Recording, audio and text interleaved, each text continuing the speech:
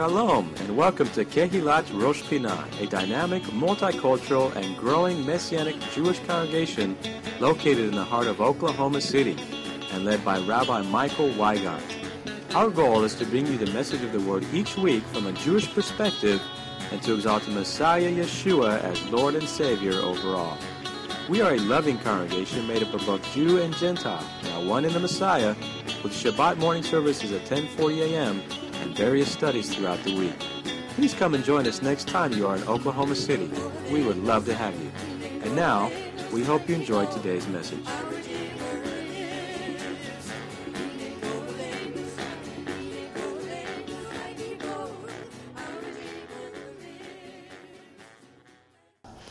And I think as we look at where we're at as far as the Torah readings, we have entered today the book of Devarim, Sefer Devarim, the book of Deuteronomy.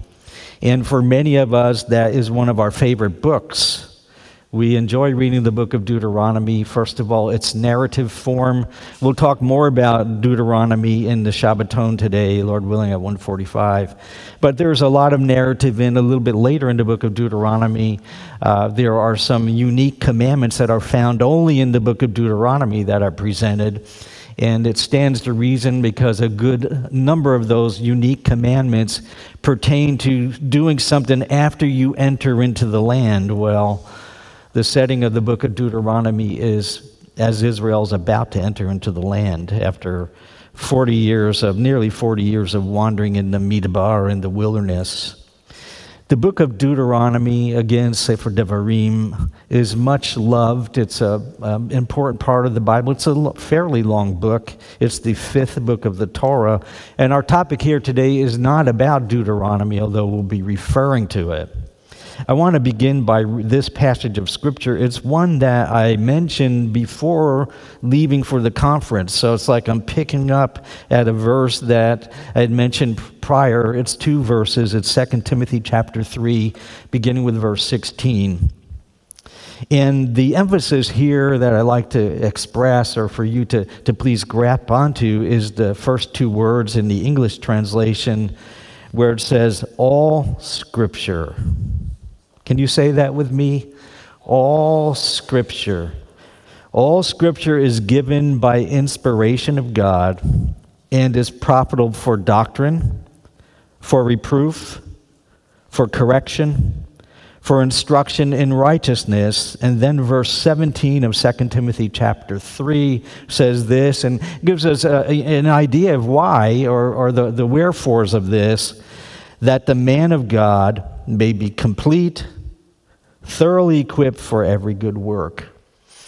So when we think about our own personal walk with the Lord, there's no way we can consider growth in the Lord without the Word of God. We need the Word of God. How many agree with that idea? We need the Word of God.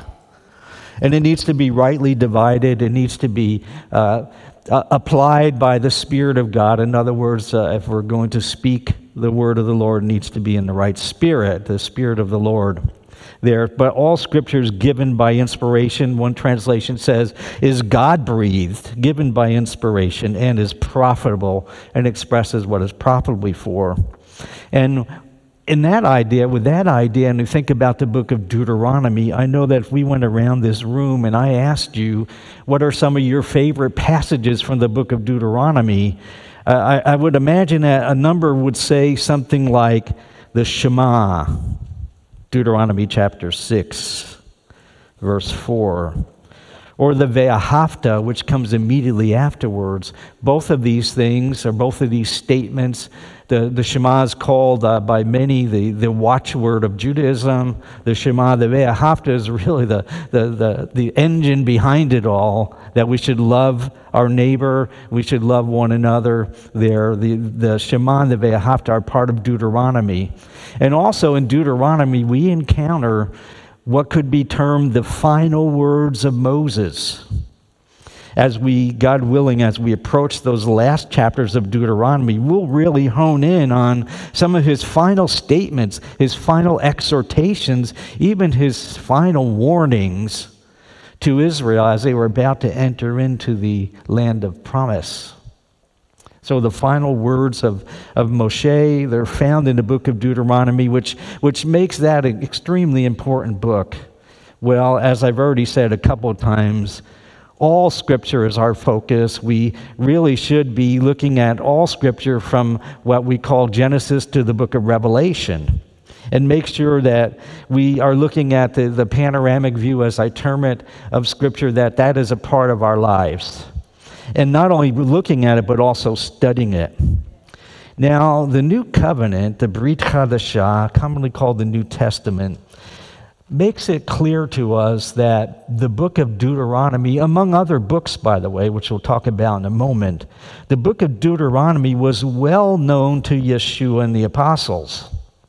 So if you feel like the book of Deuteronomy, Sefer Devarim, is well known to you today, well, you're in good company, because the book of Deuteronomy was well known to the Shlichim, to the apostles, and to Yeshua HaMashiach, Jesus the Messiah.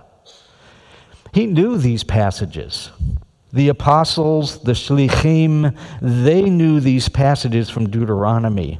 And we know that because as we hear and read the quotes, or we read the quotes that are attributed to Yeshua and to the apostles in the Brit Chadashah, in the New Covenant, they keep referring back to the book of Deuteronomy. It was one of the favorite places that they refer to. They kept referencing to Deuteronomy. There are 7 times that Yeshua directly referenced the book of Shemot, Exodus. 7 direct references to the book of Exodus. And, for example, each time he referenced the 10 Commandments, he was referencing the book of Exodus, where they're first introduced to us in a systematic way in Exodus chapter 20. And he also quoted the book of Isaiah directly 8 times. So he quoted Exodus 7 times. Does that give you the impression that Yeshua and the apostles had read the book of Exodus? Yes.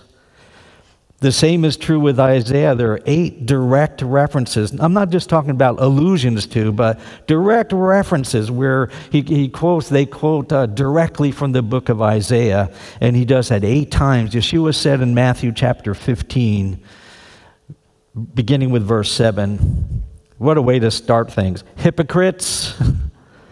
Well did Isaiah prophesy about you, saying, these people draw near to me with their mouth and honor me with their lips, but their heart is far from me, and in vain they worship me, teaching as doctrines the commandments of men. He draws from Isaiah here, and again, there are 8 times that I could find that he directly mentions Isaiah.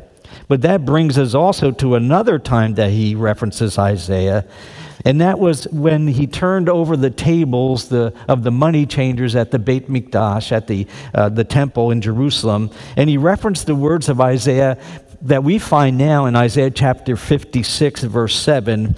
And it's a well-known phrase, and Isaiah 56, verse 7 brings us to this statement, for my house shall be called a house of prayer, Bet Tefillah, for all nations. And again, he pulls a passage from Isaiah. Exodus, Isaiah, and on 10 separate occasions, Yeshua the Messiah directly quotes from our book that we're talking about today, Sefer Devarim, the book of Deuteronomy. 10 direct quotes, that's quite a few. And Deuteronomy is the only book that Yeshua used as he was, in a sense, going through the temptation that we read about in the beginning of the Besorot, the Gospels. He uses the word of God from Deuteronomy to fight the enemy. You know, Deuteronomy chapter 8, verse 3 says this, man shall not live by bread alone, but man lives by every word that proceeds from the mouth of the Lord. And Yeshua quotes this during the temptation. And what a powerful statement that was. He knew the book of Deuteronomy. And also when he was asked which are the greatest commandments, he quotes both from Deuteronomy and also from Leviticus, as is well known here. He quotes from Deuteronomy chapter 6, and then later on from Leviticus chapter 19. Yeah, The book that Yeshua quoted from the most, would anyone like to raise your hand and take a guess? Which did he, TJ? Huh? No, Deuteronomy was 10 times. Miriam? Psalms, yes. And it stands to reason we call him Yeshua ben David, Yeshua the son of David. I mean, this was family member. And he quotes from David, from Tehillim, he quotes from David at least 11 direct references, at least. And in some of the most critical times of his life, his go-to place seemed to be Tehillim, the Psalms. And by the way, let me ask you, how many of you at different times have had one of the Psalms or a statement from the Psalms come to your mind when you face something in your life? I certainly have. Well, Yeshua quoted from his relative, can I put it that way? His relative, David HaMelech, King David, he quoted from Tehillim at some very important times, in fact. He quotes from Psalm 22, verse 1, while he's on the cross. And he says this, my God, why have you forsaken me? This is found in Psalm 22, verse 1. And it's also quoted, this whole incident is quoted in both Matthew and Mark. They reference this idea, this statement. And another time that maybe is important to us here at Rosh Pinah congregation, when Yeshua was wrangling with the Roshei Kohanim, the chief priest, the head Kohanim, and the elders that were around him, and they were giving him a hard time. How many of you know that some of the leadership gave Yeshua a tough time? At different times, they confronted him, they challenged him, they tried to get him to step into some type of a statement that would be an error or that they could accuse him with. And at one time, he calls himself, quoting from Psalm 118, he calls himself or alludes to himself, Yeshua does, as the Rosh Pinah. How many of you have heard those two Hebrew words before? I hope every hand goes up here this morning. The Rosh Pinah, translated in most English translations as the chief cornerstone. In Matthew chapter 21, verse 42, it says this, Yeshua said to them, have you never read in the scriptures? That is a statement that can resonate throughout the generations. How about ourselves? Are we finding ourselves reading in the scriptures? Have you never read in the scriptures, the stone which the builders rejected has become the chief Rosh Pinah, the chief cornerstone? This was the Lord's doing, and it is marvelous in our eyes. Well, we can continue referencing the various places in the Tanakh, the Hebrew Scriptures, that Yeshua directly spoke of or referenced. But it seems to me there's a lesson that I want to bring across to us here today, and I think it's an important lesson, and it revolves around how Yeshua used Scripture. It seemed like he quoted from the Torah. He quoted from the prophets, for example, Isaiah, the Torah, Exodus, and Deuteronomy. He quoted from the Ketuvim, the writings, as he quoted from Psalms and other places. And it shows that his knowledge, his understanding, or what he presented to the people, was a pretty broad view of what Scripture says. And I found over the years that people do go astray when they get focused on just one small angle of Scripture. Just one little section of Scripture. And it's even worse when it's Scripture taken out of context, when it's Scripture misapplied, when it's Scripture that is used to prove a point that maybe Scripture itself doesn't want to prove. But Yeshua, in his broad statements about Scripture and the various Scriptures that he referenced, he seemed to show a knowledge and an understanding and a presentation to those around him that came from all the Scripture. He wasn't only concerned about what the Torah said. He wasn't only concerned about what the prophets said. He wasn't only concerned about what the writing said. You know what he was concerned about? What the Torah, the prophets, and the writing said together. It seemed like he was very well versed in the Word, and I know it even seems funny for me to say that the living Word of God was well versed in the Word, of course. but he wisely applied Scripture. And I want to believe the Lord for us to wisely apply Scripture to our lives, to make sure the issues that we face in our lives, that we look to Scripture first, examine the Scripture to see what the Scripture says. Some of our tendencies are to run to other people. Some of our tendencies are to put it out on social media. Some of our tendencies may be to not even proceed with our investigation of the issues that we face. In other words, not want to go any farther and to do the work that's involved with finding the right answer. We can become apathetic and lazy. But Yeshua knew and used the Word of God in what we could call a balanced way, and that's a great example for us. I think that we as Messianic believers here today, believers in the Messiah, believers in Yeshua, we should be versed in all the Word of God from Genesis to Revelation. Now, modern Messianic Judaism, I think it must continue to be what I would call a full Bible revival. You might say, well, of course it's supposed to be a full Bible revival.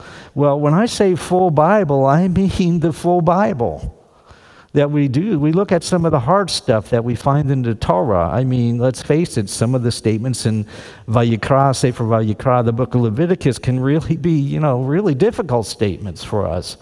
Especially when we think, well, how do we apply this to our lives now? And one of the keys to the Scripture is application. Not just a head knowledge, but an application of the Word of God to our lives. And as a person matures, grows in the Lord, they learn better how to apply Scripture to their lives in the right and the correct way.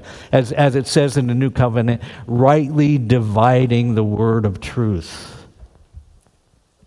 So we want to have a well-balanced approach in our life. We want to make sure that we look at Scripture, even the difficult stuff. That we do want to look at what the Torah says. We do want to see what the writings say. We do want to see what the prophets say. We do want to see what the epistles say. We want to look at it all and believe God to show us what it is, most important of all, that He's trying to say to us, which will be in accord with His Word. Yet, the Word is also very clear about some things we shouldn't be doing. I don't need to harp on these things today. Most of us know some of the things we shouldn't be doing. We shouldn't be lying. How many agree we shouldn't be lying? So I really believe in the Lord, and then we lie. And tell a lie right afterwards. We shouldn't be stealing. Even everything from the tithe all the way to our neighbor's stuff, we shouldn't be stealing. We also shouldn't be immoral, living an immoral lifestyle. We shouldn't be hypocritical, saying one thing, doing another. We shouldn't be arrogant, and I suppose if I ask you, you could add to the list of many things that we shouldn't be doing. But yet the Word, and this is my main topic here today, yet the Word is also clear about those things we should be doing. There are certain things that we should be doing, and when we look at the supreme example Yeshua has given to us, things become clear, and I want to focus on some of the things that we may miss. Example Yeshua gave to us that we may miss it. We may jump over it because we get too wrapped up in other things when we look at the Word of God. But there are certain things, certain positive actions that Yeshua lived out that we could easily miss. But they're there when we read the testimony of His life in the four Besarot, the four Gospels, when we read the account of Him that we encounter in the epistles and the writings. They point to certain actions that Yeshua did. Positive actions that are good for us to recognize and to live by accordingly. For example, let me give you an example. Number one, Yeshua remained faithful to the community. I was realizing over the years that I have been reading the New Covenant Scripture, I was realizing that I basically, as I read, I took for granted that He would always be connected to the community. Did you ever think about that? In Luke 4, he went into the synagogue at Nazareth. He's up in Capharnaum and Capernaum. He goes to the synagogue in Capernaum. He travels around. He ends up going to the places of worship. It was a given for him. He remained faithful to community. And as I read the accounts of his life, it seems like it's almost as if Yeshua never missed a day at the synagogue. He didn't miss any of the services. He was there. And sometimes he was there in great glory. For example, healing individuals on the Sabbath. In the middle of the synagogue, some of the healings took place. Leaving the synagogue and going to Kepha's, to heal Kepha's mother-in-law from a fever that she had. Well, you might say, wow, what's a fever? That's not much. Back then, a fever was a foreboding thing. I mean, now if people get fevers, and hopefully we look to the Lord first, and then we, go from there. But back then, a fever could have been a sign that death was near. Who knew what would come? A fever had come. And his mother-in-law, right there, lived by the synagogue there in Capharnaum, if you visited there. By the way, how many of you have been to Capernaum in Israel? Quite a few of us. But traditionally, her home was right near there. And he went from the synagogue service to heal her. And then what did she do afterwards? She got up and she served him. So it seemed like he was never far away from the service at the temple, or the synagogue, if you will. He goes into Jerusalem, and where does he go? He teaches at the steps of the temple. He was never far away. So I think that's a great example. How many agree that's a good example for us? If you want it in another way, and it is a new covenant commandment, one of the over 1,000 new covenant commandments is, Al tifrosh min hatzibor, do not separate yourself from the community. Yeshua didn't do that. And I think he learned this somewhat from his parents. When we read the account in Luke, he gets left behind at the age of 12 in Jerusalem. What was he doing? He was going there to commemorate, to celebrate Pesach. A second thing that Yeshua did, that we can almost gloss over this as we delve into his words, and we should, but when we look at his example, we want to catch this example for our own life. Not only was he committed to his community, but number two, he prayed. Now, you might say, of course he prayed. Well, he prayed. It wasn't just a theory for him, it was a practice for him. We can trace to some of his most important decisions that he made. You can see that the text tells us that beforehand, you know what he did? He prayed. And friends, if you're thinking of making decisions in your life that impact you or your family, etc., make sure you pray. Don't just go, do not lean on your own understanding, but in all your ways, what? Acknowledge him, and he will direct your steps. Yeshua prayed. When he was choosing the 12 shlichim, the 12 apostles, it says he prayed beforehand. He prayed alone. Think about one of the most important points for his life and our lives was what happened at Gethsemane. And what did Yeshua do at Gethsemane? He pulls off to the side. He prays this fervent prayer, unimaginably fervent prayer. And he comes back, and his apostles were all fervently in prayer too. Not. They had fallen asleep. Not once, not twice. They had fallen asleep, but Yeshua fervently prayed as the cross was drawing near to his life, to him. And how important was that prayer time for him? And he prayed. A third thing that we see in Yeshua, an example in his life, is that he was thankful. One of the ways we see this is when he is told that his dear beloved friend Lazarus had died. Yeshua says he fell asleep, which Yeshua was right, because Yeshua raised him from the dead. But if you look carefully at John 11, I believe is where that's mentioned, you look carefully, at least in two places, it says Yeshua thanked God in the middle of that personal, tragic sorrow for him, sorrowful time. It's in that context with the death of his dear friend Lazarus, or really the sleeping of his dear friend Lazarus, that we have the shortest verse in the New Covenant, which is, as most of us can say, what is that shortest verse? It's 2 words, Yeshua wept. But he was thankful. Read carefully the account. He was thankful. He was thankful. He thanked God. He thanked God that people would recognize that God was involved, that God's glory would be revealed. He thanked, and he was a thankful person. You know what? We should be a thankful, a grateful people too, because the more we are thankful and a grateful people, the less we will be an unthankful and an ungrateful people. And being an unthankful and an ungrateful people is not well-pleasing to the Lord. He says, "In everything give thanks, for this is the will of God in Messiah Yeshua." A fourth thing Yeshua did, and this is probably one of the more challenging of what I'm going to list for you, but a fourth thing, and it's easy to follow this in the Scripture if you're looking for it, Yeshua was led by the Spirit. In fact, it tells us that even he was led in the situation of the temptation, that it was the Spirit that drove him that direction. He was led by the Spirit. And we too, we must be led by the Holy Spirit. That should be a personal challenge to each of our lives. Lord, how would you lead me? What would you have me to do? And he has placed certain helpers in that situation for us. We have congregational leadership and authority. We have a spousal relationship. Sometimes we have dear friends that we can also speak things over with. How many of you have had to go at one or more times to a close friend to just review something with them and ask them, what do you think about this? I have. Of course, we go to the Lord first. But if our goal is we want to be led by the Holy Spirit, this is what happened with Yeshua. He was led of the Spirit. If we want to be led by the Spirit, I believe God is willing. How many agree that God is willing to lead us if we'll let him lead us?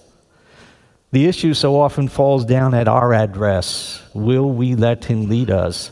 And at times we give him some qualifications. Lord, I'll lead you, but I don't want to do this. I don't want to do that. I'm not going to do this, and I'm not going to do that. Lord, I want to do this, I want to do that, I want to do this. And God may not be saying to do any of those things. It may be for our own lifting ourselves up. So we want to be led by the Spirit.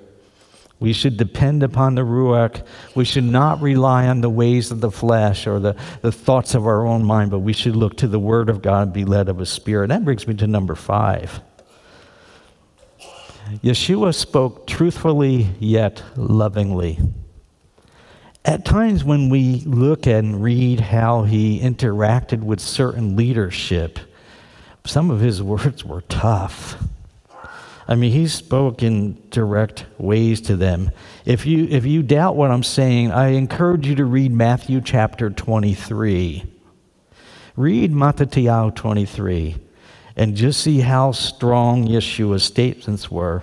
Did he speak strongly to them because he didn't love them? I think it's the opposite.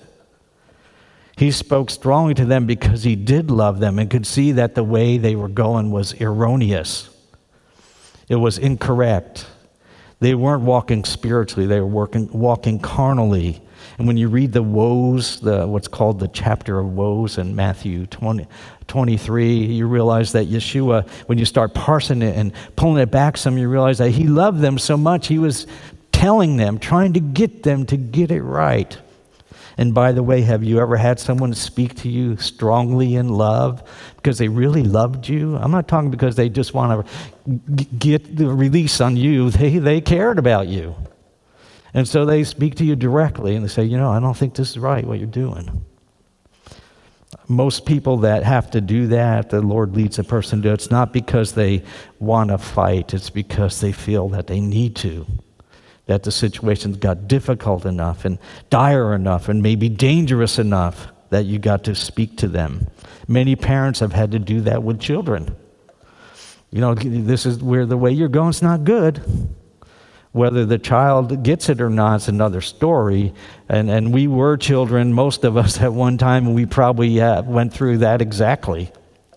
And I have seen occasions where some children have had to speak to parents because the parents' ways were not correct.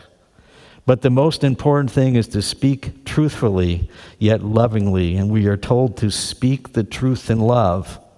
We should be using constructive words that come forth from a heart of love and out of genuine concern for the Lord's will and for the well-being of that individual.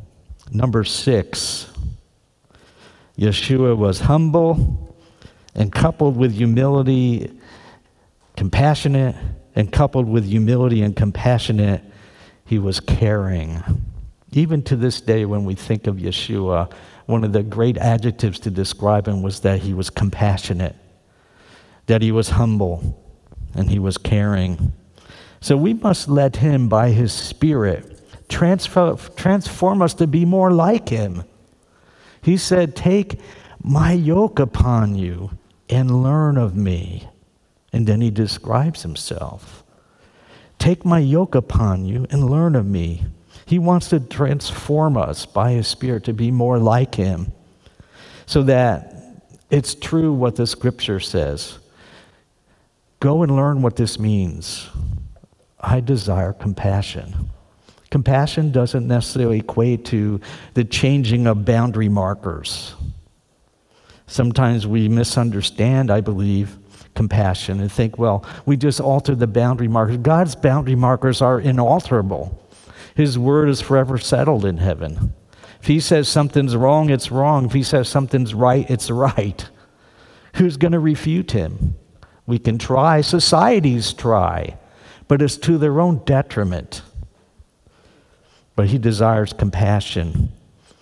And it's an important truth. It is quoted in several places in the New Covenant, going all the way back to the Tanakh, that he gives grace to the humble and he resists the proud. That's a verse that's quoted several times in the New Covenant. Number 7, Yeshua proclaimed the kingdom. He started out almost immediately proclaiming the kingdom. And where there's a kingdom, there is a king, a ruler, someone in authority. He proclaimed the kingdom. And we should make sure that our speech is uplifting and it is kingdom-oriented. When we're speaking to people, it should be kingdom-oriented.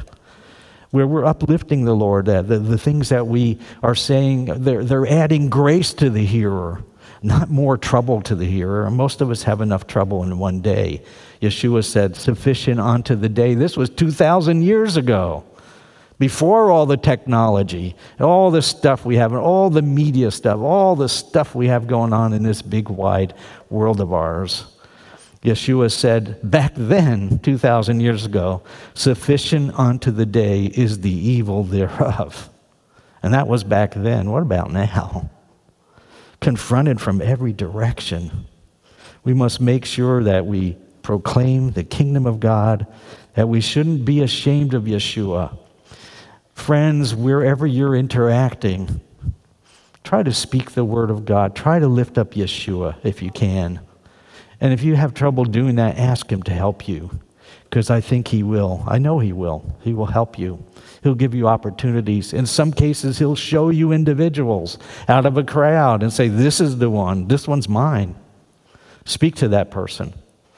And then the onus is on us to obey the voice of the Ruach and to speak when we should speak and be quiet when we should be quiet about certain matters. We must lift him up. We must proclaim him as King and Lord, as Messiah, not less than that. And I appreciate here every Shabbat that we mention the deity of Yeshua. He is the King of Kings and the Lord of Lords. And that brings me to the last point, number 8. This one is very popular, but we should notice that he did it. Yeshua spoke of his return. There are lots of passages of Scripture in the Brit Hadashah, in the Besorot, in the Gospels, where he talks about his return, that he's coming back. And I think we should also.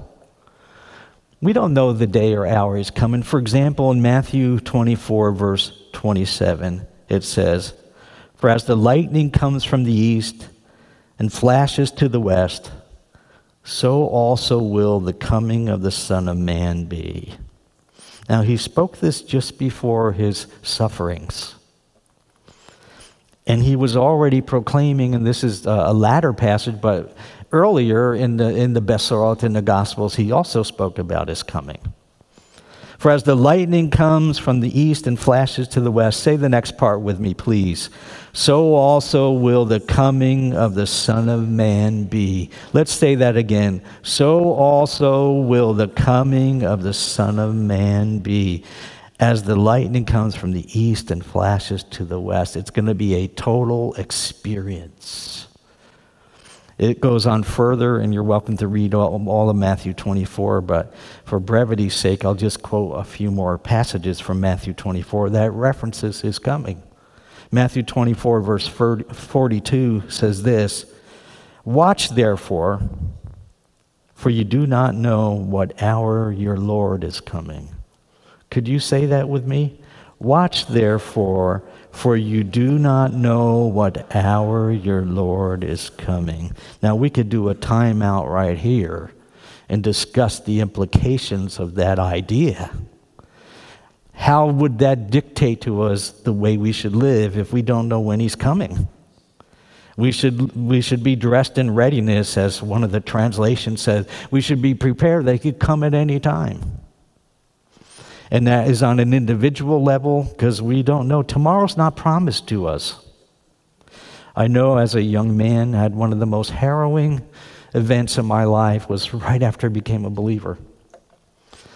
And I've mentioned this before. Some of you, it's been a long time since I told this true story, but I had just become a believer. I was living in New York, and I became friends with a guy. We were going to play basketball together and all that, which we did in a little league. And then I invited him to come to our fellowship. By that time, I had connected with a group of believers. We met in the park. It was one of those type of things. And this young man's name, I won't say the last name, but he was my age, and his name was Billy. And I remember as clear as a bell to this day, and I'm up there a little bit now, but I remember as clear as a bell a transaction of conversation that we had. Billy had a very nice new Volkswagen. And back in the beginning of the 70s, that was the car. Anybody remember that? I'm dating myself. A little Volkswagen, but frankly, back in those days, there wasn't a whole lot to that little Volkswagen. There was an engine in the back and nothing in the front, that type of thing. And so I had a conversation with Billy. I had just come to the Lord. I didn't even know much about the Lord. Wasn't raised with it, obviously. And I asked him, I said, why don't you come with me tonight and meet these people? We're going to meet in the park and, sing and everything. And he looked at me like I was from Mars. And he said, no, I'm going to a concert tonight. And he said, do you want to come to the concert with me? And I said, no. From the first day that I became a believer, I was committed to the community. I said, no, thank you. It was, by the way, it was tempting. I won't tell you which band was playing, but it was a very well-known band. And I said, no. He said, oh, come on, yeah, I'll give you a ride. I said, no. And I went to my little meeting out in the park that evening. And back in those days, and there were newspapers. How do you remember newspapers? Anybody? And we at home, we received the newspaper every day. How many used to get the newspaper every day? Well, we're really dating ourselves, you ancient of days out there. But so I went to the meeting that night, and he went to his concert. And so the newspaper came to our home. It came in the morning. It was early, maybe 7, 8, 9 o'clock in the morning. And I looked at the front page, and there was a picture of a crash of a Volkswagen. And it was Billy died instantly in a car crash. I cannot tell you what happened to me inside. I couldn't eat. I was totally shocked. I was a very new believer. Totally shocked. And what kept getting me for years, I kept remembering our conversation. How I had tried to share the Lord with him, how I had invited him to come to the community, and he chose to go another way. Friends, make sure that you tell people the truth about Yeshua, that he is the Lord. that he's coming back again, and that his kingdom is forever and ever, and that we all must be right with him. And not only that, but we have these elements here before us this day that tell us he has provided a way for us to have relationship with him. If we're willing, he's willing. Now, after Billy was killed instantly, and sadly they had a picture of the car on the front, it was very harrowing for me. I was sick, I could barely eat, and it put something inside of me like, wow. I mean, I didn't even know about Matthew 24 hardly at all, but I knew that the point I got from was that the Lord could come at any time for an individual. He came for Billy. Billy had it that night. I can't explain all the theology about that. I didn't know it all. But he came that night. Billy died. Where did he go after that?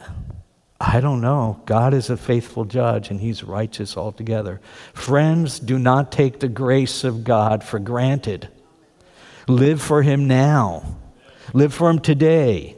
Make sure you put in place some of these very principles we're talking about here today that Yeshua practiced, that were part of who he was, and make them part of who you are, that you can count on those things. Matthew 24, verse 42. Watch therefore, for you do not know what hour your Lord is coming. But know this. So on one hand it says you don't know, but then it says you need to know this. But know this, that if the master of the house had known what hour the thief would come, he would have done what? Watched and not allowed his house to be broken into. You need to guard your spiritual house, your very life, and keep it in the will of God. Make sure you're doing the will of God. Don't be rebellious. Don't be doing your own thing, because we don't know what hour the Lord comes. He would have watched and not allowed his house to be broken into. Verse 44 is very powerful in my opinion. Therefore, you also be ready. Let's say that together. Therefore, you also be ready, for the Son of Man is coming at an hour you do not expect. What does that do for you to hear that? These words resonating. Friends, lastly, number 9, Yeshua walked in victory despite adverse circumstances. So should we. You can be victorious in life through faith in Yeshua. You can be above the circumstances that keep hitting at you when you keep your eyes on Yeshua. 1 John chapter 5, verse 4 says, for whatever is born of God overcomes the world. And this is the victory that has overcome the world. What is the victory that has overcome the world? You see what it says? It says, our faith, our trust, our belief in our Messiah. You're more than a conqueror through him who loves you. He leads you in the victory procession. Will you let him? He's provided the way, as these elements showed, to a personal relationship with him that is an eternal one, because he doesn't change. He's the same yesterday, today, and forever. And yet he's transforming us so that we might be increasingly according to the image of our beloved Messiah, Yeshua the Messiah. So please join me in believing God for an even greater work in and through this community, and through you as participants in this community, through us as participants in this community. Please join in believing God that we would live our lives in a way that's in harmony with the Holy Spirit, that's in keeping with the Word of God, that we're not tossed to and fro by every wind of doctrine that comes down the pike, but that we are steadfast, immovable, as the Scripture says in 1 Corinthians, and always abounding in the work of the Lord, knowing that work that's in the Lord is not in vain, because whatsoever a person sows, they shall also reap. For some of us, that means that we need to dust off the Bible. Recently at home, when we were laid up for a number of weeks with COVID at home, I didn't have a whole lot of strength, and I decided to tackle the bookshelf and to put all the books in order that I have. And I am what would you call them? A bibliophile. I love the scripture and I love books, so I have books, and I went through them and organized them, etc.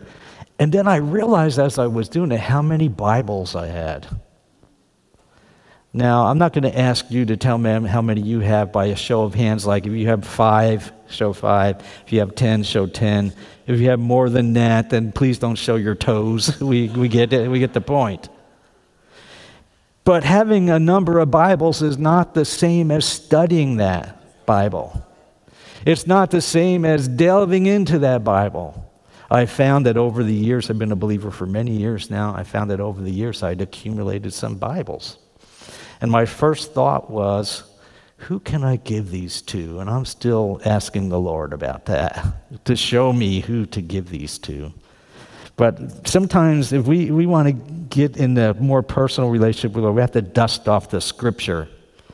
Coming here on Shabbat is not enough for scriptural. We need to delve deeper. We have many opportunities here at Rosh Pina, whether it be the Tuesday Bible study, which, by the way, this week we don't have. We have the concert with the Israeli group. But we have the Tuesday Bible study. We have the Thursday Zoom meeting for the ladies. We have the Sunday evening Zoom meeting for discipleship. We also have, besides the Shabbat service, we have Shabbaton. We have other things going. There's plenty to delve in, but we still need to go when we get home and dig into the Word of God.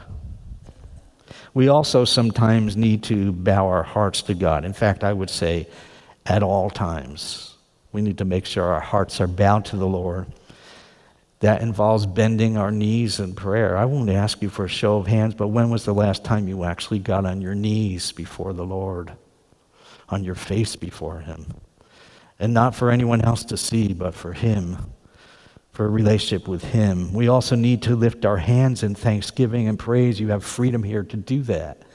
Lift your hands in thanksgiving and praise, and we can look to God to bring us to a new place in our walk with Him, our spiritual walk, and that we will grow and trust, and growing in trust of His faithfulness towards us.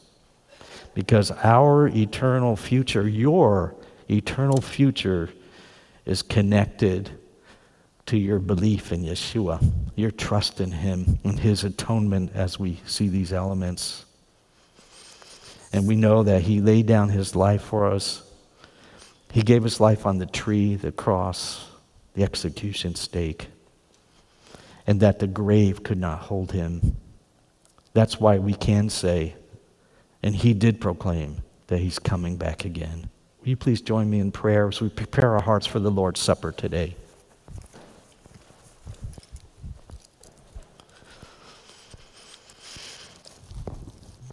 Thank you, Lord, for this time together. We proclaim all your goodness. You are good. You are righteous. Your word is truth.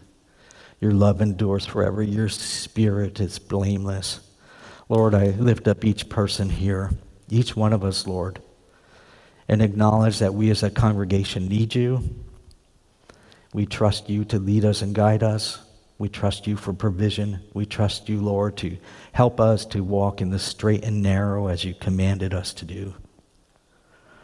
Father, I pray that you'll work in our hearts as we are partaking of these elements, that you would work in our hearts, that the very thing we're about to do would be more than just a rote exercise, but would be a true inner striving or reaching out to you, an acknowledgement of you. Lord, thank you. Thank you for your goodness. In Yeshua's name, amen. You've been listening to the Shabbat message from Rosh Pina Messianic Jewish Congregation in Oklahoma City, Oklahoma. We would love to have you visit us. Our weekly services begin at 10:40 a.m. each Shabbat, and we are located at 2600 Northwest 55th Place, north of Northwest Expressway at the corner of Northland Avenue and Northwest 55th Place. We meet each Shabbat for wonderful praise and worship with dance, liturgy, teaching, food, fellowship, excellent children's programs, and Bible studies on Tuesday nights. For more information, please visit our website, www.roshpinah.org. That's ROSHPINAH.org. You can also reach us by phone at 405-842-1967 or email us at info@roshpinah.org. Thank you for spending time in the Word with us today. Shabbat Shalom and blessings in Messiah Yeshua.